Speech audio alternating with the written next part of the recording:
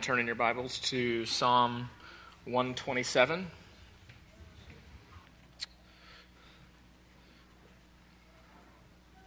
Psalm 127.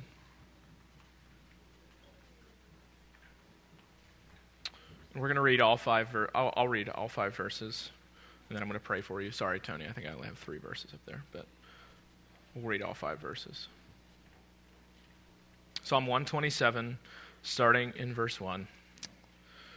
Unless the Lord builds the house, those who build it labor in vain. Unless the Lord watches over the city, the watchman stays awake in vain. It is in vain that you rise up early and go late to rest, eating the bread of anxious toil, for he gives to his beloved sleep. Behold, children are a heritage from the Lord, the fruit of the womb a reward. Like arrows in the hand of a warrior are the children of one's youth. Blessed is the man who fills his quiver with them. He shall not be put to shame when he speaks with his enemies in the gates. Let's pray.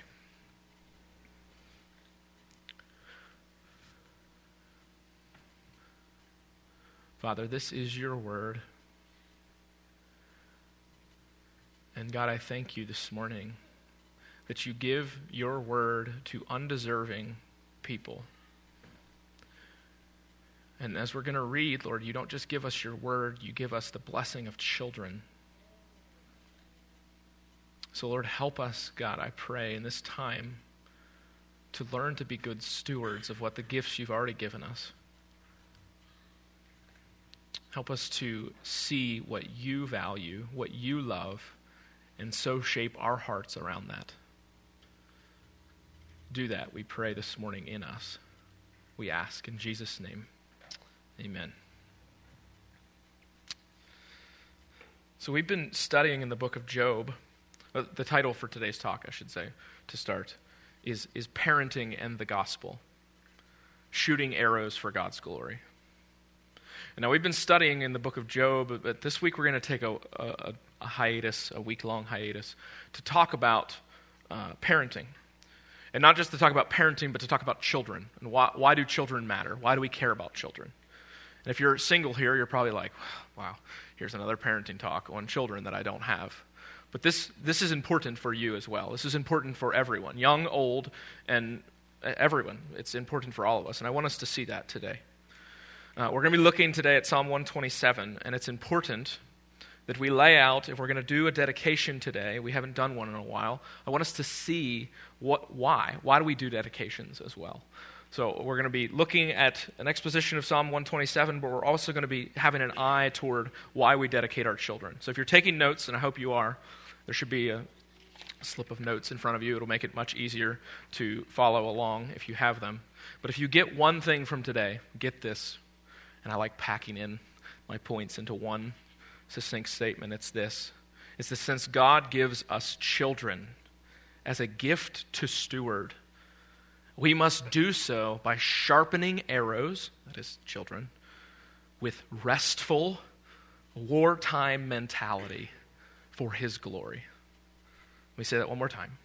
Since God gives us children as a gift to steward, we must do so by sharpening arrows with a restful, wartime mentality for his glory.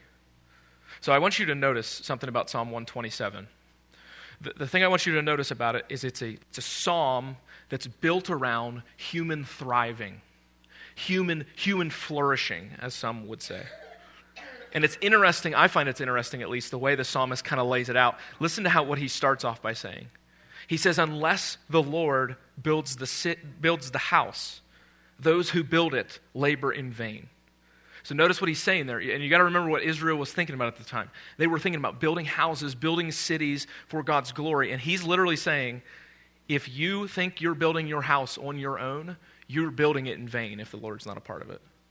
And then the rest of verse 1, he says, unless the Lord watches over the city, the watchman stays awake in vain. And this, if you notice, there's 2 real thrusts of this first part of the passage. The first is building, and the second is security. And it's simply this: if the Lord doesn't build it, it won't last. And if the Lord doesn't watch over the city, it won't be protected. And then he says in verse 2, he says, "It is in vain that you rise up early and go late to rest, eating the bread of anxious toil, for he gives to his beloved sleep." And Solomon's very clear emphasis here is that since God is the one who gives us all these things, we can go to sleep at night. We can rest. We can be ones who don't eat the bread of anxious toil, but we can be ones who sleep. But then in verse 3, he says something really kind of striking to our 21st century mindset. He says, "Behold, children are a heritage from the Lord. The fruit of the womb, a reward." So I want you to see, if you're taking notes, the reward of children. The reward of children. It's a gift from God. The reward of children, the gift of God. Read it again in verse 3. "Behold, children are a heritage from the Lord. The fruit of the womb, a reward." So that word heritage, it's kind of fallen out of use. But basically, when someone would pass away, we get something in our own society called an inheritance. An inheritance is basically when somebody passes away, all that they have is given to another. And this is basically what he's saying here. Children are a heritage. Now, the Lord's not passing away. That's not what we're saying. But what we're saying is they're the fruit of the womb, a reward. That's what we need to see. They're a gift from God. And there's several implications of this, and I want to talk about each of them. Children, in every circumstance, are a gift. I want to say that one more time. For all the people in the back, even. Children, in every circumstance, are a gift. They are never an inconvenience. They are never a burden. They're never a mishap, quote unquote. Do you agree with that? And again, you don't have to answer. I'm not asking you to answer. But maybe you would agree that some of your children are a gift from the Lord. Except that one. That one really annoys me. They're always a gift from the Lord. But what Solomon says here is more profound. He says every child is a gift from the Lord. And I want us to see that we as a church need a posture of life. A posture of life, valuing what God values. Now, what I'm saying today is very, how would I put it, culturally offensive. The concept that children are a gift from God has many, many countercultural assumptions. If you pay attention to our culture, you will see a tenor of people in grocery stores that when a child screams, they just kind of scowl. They give one of those looks. Or they see a big family and they're like, why do you have so many kids? Right? Maybe others don't see this, but if you pay attention, you'll see it. People become annoyed. They become frustrated over what? Children. And the Bible's telling us here, no. They're a gift from the Lord. Even in their annoyances. Even when they're frustrating. From annoyance of a child screaming in a grocery store to the grotesque assumption that children are disposable through abortion. I want you to listen to a quote from Planned Parenthood. And I know, that's like saying the boogeyman in some way, but I want you to listen to this quote. This has nothing to do with abortion, actually. This is what they would say their purpose is. Parenting is a lifelong commitment. Great, all good with it so far. So no matter when you decide, there it is. That's the piece. Underline, highlight. When you decide to become a parent, you've got to be totally sure it's what you want to do for a very long time. And if we don't see this assumption, we'll never see the abortion assumption. If we don't see the assumption that when you decide, no, they're a gift from the Lord. As Planned Parenthood has said, they believe that deciding when to become a parent is completely up to us. And what that does in one failing swoop is it puts a plate over heaven and says God isn't the one who gives children. And that's not true. That is a falsehood. Listen to where other places in Scripture. When children are withheld, then it is God who withholds them. Genesis 29:2. Genesis 32. He says, this is Jacob responding to Rachel when they couldn't have children. He says, am I in the place of God who has withheld from you the fruit of the womb? So they're trying to have children, but he's saying, am I in the place of God? Can I be the one who gives you children in that way? He's saying no. The Lord is the one who withholds, and the Lord, on the flip side, is also the one who gives. Genesis 33:5. He says, the children whom God, this is Jacob responding to Esau, says, the children whom God has graciously given your servant. Okay, so now there's many implications we could spend all day looking at, but I just want you to see that simple one. That we need a posture of life, valuing what God values.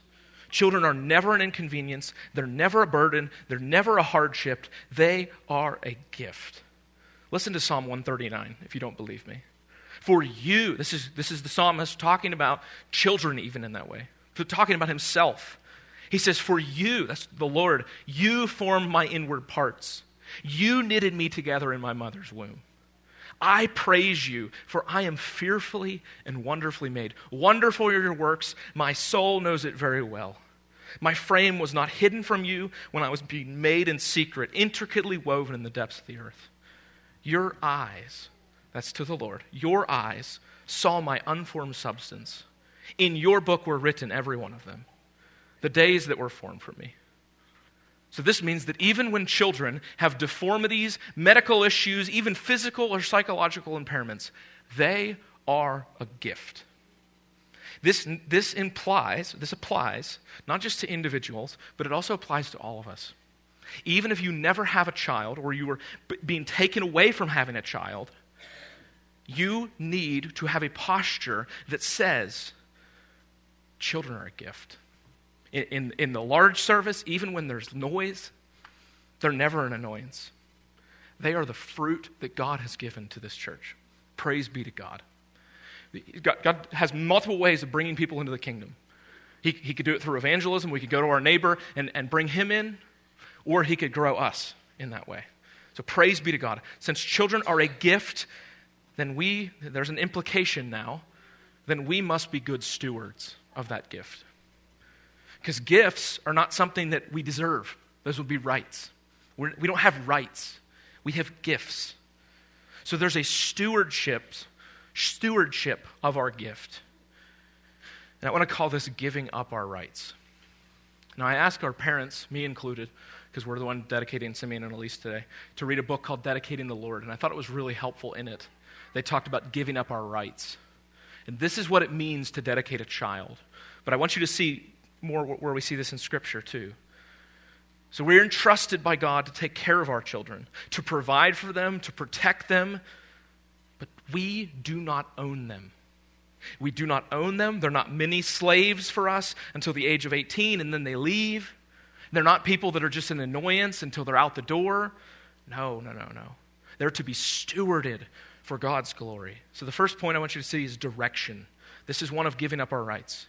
It's direction, the course of life. Now I'm going to be bringing a bunch of texts of Scripture together for you to see this, but all based on Psalm 127. But the first is Proverbs 22:6. This is one that's always mentioned. Train up a child in the way he should go. Even when he is old, he will not depart from it. Now, like we've been talking about so much from the Proverbs and from Job and from so many different places. But Proverbs is like the grain of life, right? And I want you to notice something. I want to be very clear about something from Proverbs 22:6, that Proverbs are not promises.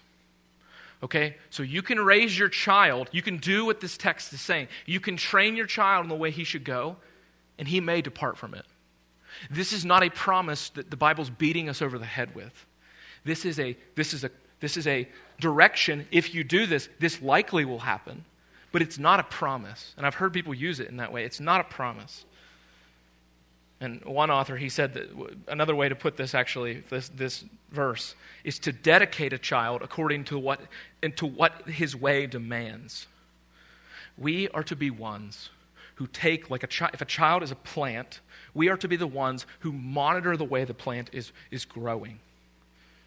Now, this does not mean we let it be unwielding. Listen to this quote from one commentator. He said, "Let a boy do what he wants, and he will become a self-willed adult, incapable of change." I want you to hear that one more time.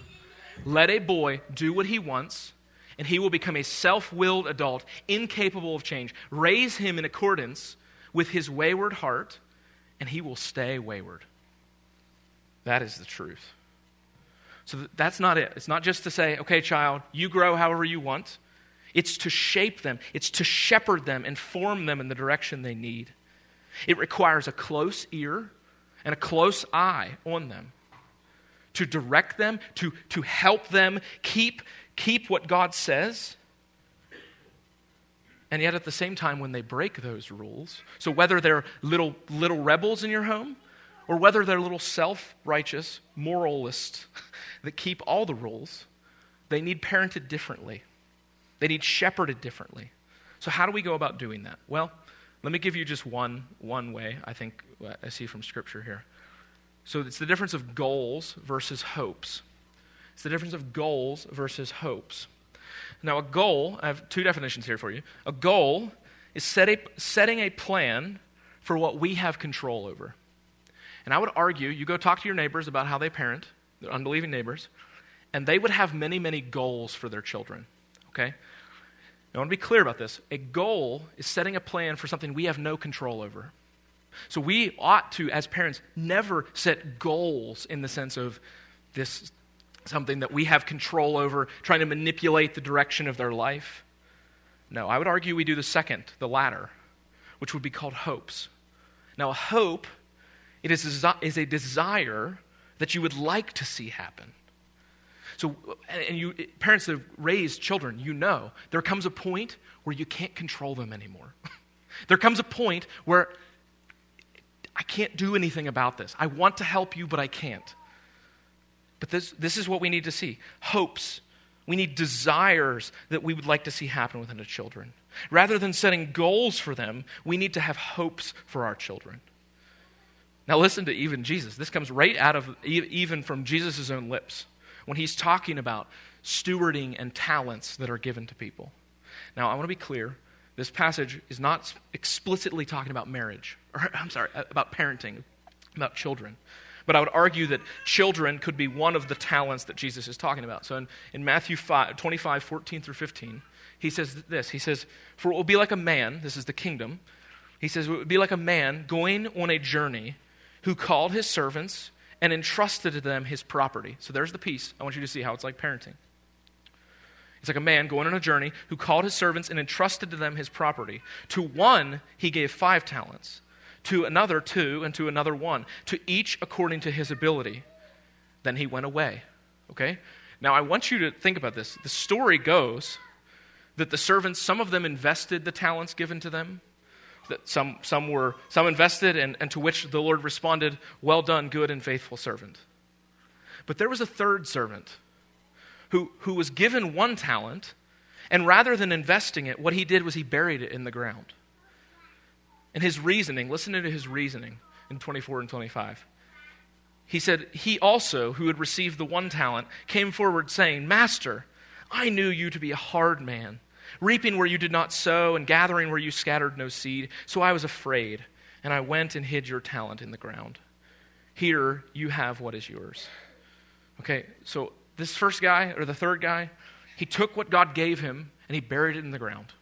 And he said, I know you reap where you don't sow, and I'm just fearful I'm going to screw it up, so I'm just going to bury it. And I want to say, no, that's not what we do with our children. We don't bury them and say, well, I don't want to mess with you, I don't want to screw you up. No, we shepherd them, and we always come back to Holy Scripture to do so. I need to get moving because I'm running out of time. So I'm going to move on from this. We could talk all day about this, but let's go on to the next one. I want you to see that the next thing we're to steward is the timetable. It's on God's time. Now, last week, if you remember, we looked at the theology of Bildad from Job. And he basically, here was his theology. Good things come to good people, and bad things come to bad people. And my fear with a theology like that is that we apply that then to parenting. And it's like, if I can just, as a parent, do well enough, then my kids will come to faith. Or if I just discipline consistent enough, they'll come to believe. Or if they would just listen to what I say and stop listening to their friends, then they'll be saved.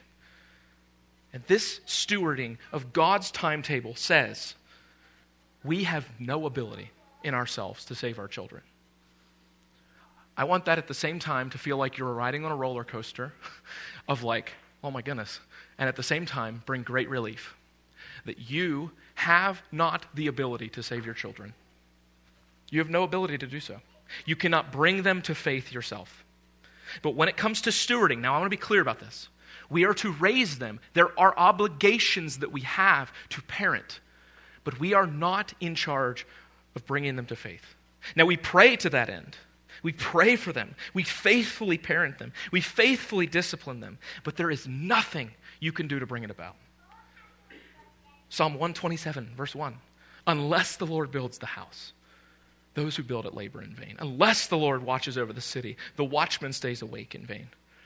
So that's the third one, or the second one. Here's the third one. It's committing. The Lord gives and the Lord takes away. Now we've seen in Job, we've been looking at Job, and we saw when Job lost all his children, he lost all his family, he lost everything. I want you to hear again the words that he said in response. He says, the Lord gave, verse 21, and the Lord has taken away. Blessed be the name of the Lord. One of the greatest acts of faith for a parent to their children is to recognize and acknowledge that God's sovereign hand is over them. There was a great example from the book that just brought me to tears even as I read it. I want to read it to you. There's a situation, so on Sunday, July 7th, 1991, Steve and Laura Johnson stood before the congregation of Bethlehem Baptist Church in Minneapolis, Minnesota, holding their second-born child, 10-week-old Grant Christopher. Steve and Laura solemnly and earnestly made the promises you're going to hear this morning. 18 days later, they were standing in the same room, in the same spot, only this time they were not holding Grant in their arms. Instead, his lifeless body lay in a little white casket. 2 days before Grant had gone down for his nap, he stopped breathing. And as they sat in the hospital room, they kept repeating the phrase through tears, we surrender worldly claims on our child. We have no ability to save our child. We have no ability to keep our children alive. We have no ability to do any of those things. Now, Steve and Laura did not expect their son's life to be so short. But in the moment of heartbreaking loss, they kept the promise, entrusting their son by faith to the wisdom of God and the gracious God who'd given him to them. So I want you to see that, just as we think about commitments. We're giving them over to the Lord. He's already theirs. Whether you do it or whether you don't, He's already theirs. You don't really have an option on that way. The Lord gives and the Lord takes away. So I want you to see, though, and the rest of this verse in Psalm. So if you go back to Psalm 127, we're going to finish out here, looking at the last two verses. So in verse 4, I want you to see the weapon of children. And it's an arrow in the hand. Now that's really interesting what Solomon's been saying. He's been talking about building. He's been talking about security. But now he says that children are like an arrow. Listen to what he says in verse 4. He says, like arrows in the hand of a warrior are the children of one's youth. Blessed is the man who fills his quiver with them. And it's almost sheer irony that the author says, yeah, children are a great gift from the Lord. Oh yeah, by the way, they also make excellent weapons to crush the head of Satan. But it's true. This is what he says right here. Because here's the thing. We have a present war. It's our present war. We are in the midst of a blood feud. And whether you want to be in it or whether you don't want to be in it, you're in it. And Solomon is assuming that the people of God have been in a war. And we've been in a war since the beginning. Genesis 3:15, he says, this is God speaking, I will put enmity between you and the woman, and between your offspring and her offspring. He shall bruise your head, and you shall bruise his heel. And I call this a blood feud because God promised the serpent that a seed of the woman would crush his head one day. And we see that ultimately accomplished in Christ. But at the same time, Holy Scripture can say, like arrows in the hand of a warrior are the children of one's youth. So another way that we do war in that way is actually bear up our children, is to raise them up. And the seed of the serpent represents everything that opposes God and his kingdom. And the seed of the woman represents everything that's in Adam. Which is why Paul, in a later place, can say, just before he talks about the greatest passage on spiritual warfare, he can say these words: Fathers, do not provoke your children to anger. Isn't that interesting? Before the whole passage of put on the belt of truth, pick up the shield of faith, he says, fathers, don't provoke your children to anger. Now, this task is for both fathers and mothers. But the special focus of the New Testament is for fathers to take the initiative. He says in verse 4, Fathers, do not provoke your children to anger, but bring them up in the discipline and the instruction of the Lord. And I want to call this law and gospel. Law and gospel. Sharpening our arrows. And this is what I would argue it means to bring up your children in the fear, in the nourishment and the admonition of the Lord. And that word he uses for discipline could also be used for the word nourishing. Feed your children in this way. So it's law and gospel. And at this point, I want to pause and ask a question that I haven't even considered thus far. What is the difference between Christian parenting and every other type of parenting? What's the difference between Christian parenting and Islamic parenting? What's the difference between Christian parenting and Jewish parenting? What's the difference between Christian parenting and secular parenting? Is there a difference? Do all parents act the exact same way? Are we meant to parent our children in that way? Does Christian parenting look radically different? And I would contend, absolutely. Everything we've said thus far, a Jewish person would agree with. Did you know that? Everything I've said thus far, they would agree with. Full out. Yeah, of course. Unless the Lord builds the house, of course. But children are a heritage from the Lord, of course. But this is where we depart. It's at this point that we see explicit Christian parenting. So I want you to notice the law. And I'm calling this the discipline or the nourishment. So listen to just 3 different passages on discipline or nourishing our children in this way. Proverbs 29:15 says, The rod and reproof give wisdom, but a child left to himself brings shame to his mother. Or discipline your son, and he will give you rest. He will give delight to your heart. Or Proverbs 22:15, Folly is bound up in the heart of the child, but the rod of discipline drives it far from him. Discipline is extremely important in the economy of how we parent. As Hebrews tells us, it's as important because God, the Father, shows his love for us when he disciplines us. But the question is, what happens when the law is all you have? And I would argue every non-Christian you know, every person who's not parenting with the gospel is only just beating their children with the law. And now that can look really sweet. It can look like a mother saying, honey, do this. Here's a cookie. It can look like, do this, son. It can look many different ways. It has many different veneers, okay? But apart from Christ, we are not parenting in a Christian manner. If the law is all we have, we end up shoving the law down our children's throats. We end up trying to corral them with the law.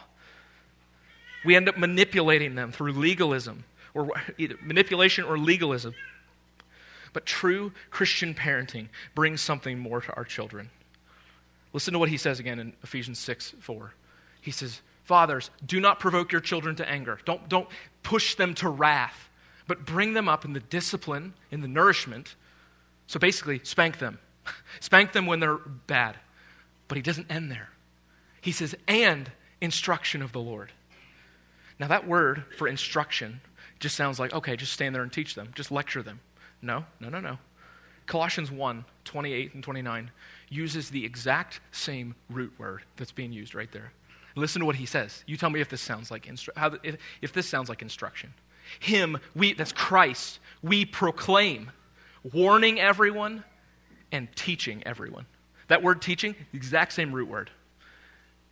Everyone, so teaching everyone with all wisdom, that we may present everyone, hear that last piece, mature in Christ Jesus. When our children fail, if we just bring the law, we will crush them. We will either crush them or make them hard-nosed legalists. What they need is they need the gospel. They need the exact same thing you need. They need the exact same thing you and I need. It's not cold, calculated lecturing. It's warm, loving instruction that presents the goodness of the gospel to our children. So when our children fail, we don't just spank them and say, now learn your lesson next time. Do better. Stop being terrible. We can bring to them and say, honey, I understand exactly what you're like because I'm just like you. You need the gospel. You need to repent because there's been one who's come and he's died on your behalf. That's why. So turn from your sins. This is showing our children how sinful and broken they are, while simultaneously showing them, bringing them to the one who suffered and died for sinners. Listen to Colossians 3. It's the same word again, Colossians 3:16. Let the word of Christ dwell in you richly. There it is, teaching and admonishing one another in all wisdom. So the way we instruct our children is not just do better, listen to mommy. Now there's a piece of it, hear me rightly. They need to listen to mommy and daddy. They need to listen to the congregation in that way. But we do so by presenting Jesus Christ and him crucified. So here's the result. Let me show you the last piece of this. The result. The result of children. And I'm calling this restfully sharpening. Restfully sharpening. He said, blessed, verse 5, blessed is the man who fills his quiver with them. He shall not be put to shame when he speaks with his enemies in the gates. The picture I want you to have in your mind is of a man who goes out to war with his enemies at the city gate. And as he goes out to them, the children that he's raised, the children that he's reared, are all standing right behind him. And this is, at some level, the picture. It's the building and protecting from rest. Okay? And I want you to see, there's a verse here that I haven't even touched on yet. Notice verse 2, the end of verse 2. So the building is something that God does. So unless the Lord builds the house, and then in verse 3, he talks about the children being a fruit, being a reward. And then he says, unless the Lord watches over the city, and oh yeah, by the way, the Lord has given you arrows to fight with. But then he says something in verse 2 that I don't want you to miss. It's in vain that you rise up early and go relate to rest, eating the bread of anxious toil, for he gives to his beloved sleep. Or he gives to his beloved rest, if you will. We don't parent from a position of duty. We don't parent from a position of obligation. We parent from a position of rest. Matthew 11, 28 through 30, Jesus says this. He says, come to me, and let me take some ad-libs with this text. Come to me, all who labor and are heavy laden, with parenting, and I will give you rest. Brothers and sisters, he says, take my yoke upon you and learn from me, for I am gentle and lowly in heart, and you will find rest for your souls. For my yoke is easy and my burden is light. Since God gives us children as a gift to steward, we must do so by sharpening our arrows with restful, wartime mentality for his glory. So now I want to move to our last point, and it's really moving into the question of why do we dedicate our children? So why do we do children dedications? And what are we saying when we do them? So dedicating our children. Dedicating our children, set apart for Christ. Now the word dedicate simply just means to set apart, to consecrate to the Lord, to devote wholly and earnestly to Christ. So the question is there anything in the Holy Scripture about this? Well, yes. In Luke 2, just to give you one example, there's multiple others we could talk about. But in Luke 2, it says at the end of 8 days, when he was circumcised, he was called Jesus. This is talking about the Lord Jesus, the name given by the angel before he was conceived in the womb. And when the time had come for their purification according to the law of Moses, they brought him up to Jerusalem to present him to the Lord. So he was dedicated in the temple. Now, we're not under the law. I want to be very clear. So the question is this mandated in Scripture? The answer is no. This is not mandated in Scripture. But it is meant to be a public display of covenant accountability and humility.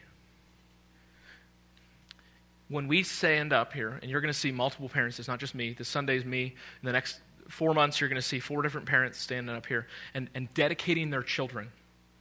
And I want to be very clear, this has zero big old goose egg salvific merit in it. It is just as important for the parents' dedication as it is for the child dedication. It's the parents saying, God, I need you. Church, I need you. So if you're sitting here today and you're like, well, I'm single, Daniel, I don't even know what you're talking about. You're talking about children? This involves you. Because if you're going to be a part of this body, that means you're going to be a part of interacting with our children. Now, I want to be very clear as well. This is not the equivalent of infant baptism. I know some denominations practice infant baptism. This is not what we're doing. An infant person who practices infant baptism believes that a child is part of the new covenant community by being born into the family. And we just don't believe that. That's functionally not what we believe. What we believe, though, is those who have experienced the second birth, the spiritual birth, the church. And baptism is only for individuals who've been born again. So I want to move now. Let me hit this last point. So how then do children fit into this community? If we're saying when they're born, they're not immediately a part of the community, how are they in this community? I would put them that they are a part of this community inasmuch as we, as a body of believers, guard them and shepherd them in their spiritual walk. Parents are called to be faithful in raising their children in the fear and admonition of the Lord. We believe, though, that God uses means of grace to bring people to faith. And sometimes that is through parents. So for children to be born into this community means that we as a church are to be spiritual guardians. And the parents, and again, this is me today, but it's going to be someone else here in the next couple weeks, couple months. I want you to notice, and I'm going to bring this last piece to you. There was a study done, I think it was a couple years ago. I'm forgetting when it was. But they listed 5 elements that were true of children that remained in the church. And one of those elements, I just want to give it to you here to show you the importance of why you as a church are necessary in raising our children. 2 of the 5 elements had actually nothing to do with the parents themselves. It had one of the 5 elements of why children remained in the church was that someone else from the church knew them. Someone else from the body of believers didn't just know them, but they cared about them and they invested in them. Let me give you a second one. So 2 of 5 had to do with not just the parents, but actually the body of believers they were a part of. So I'm telling you, I'm warning you, I'm saying to you as a body, we need you desperately. So it's not just for the person to be known. The second piece is that he would have relationships outside of his parents within the body of believers. So we're going to move now to taking some vows. I think there's a video. Tony, if you want to play that, you can go ahead and play that video.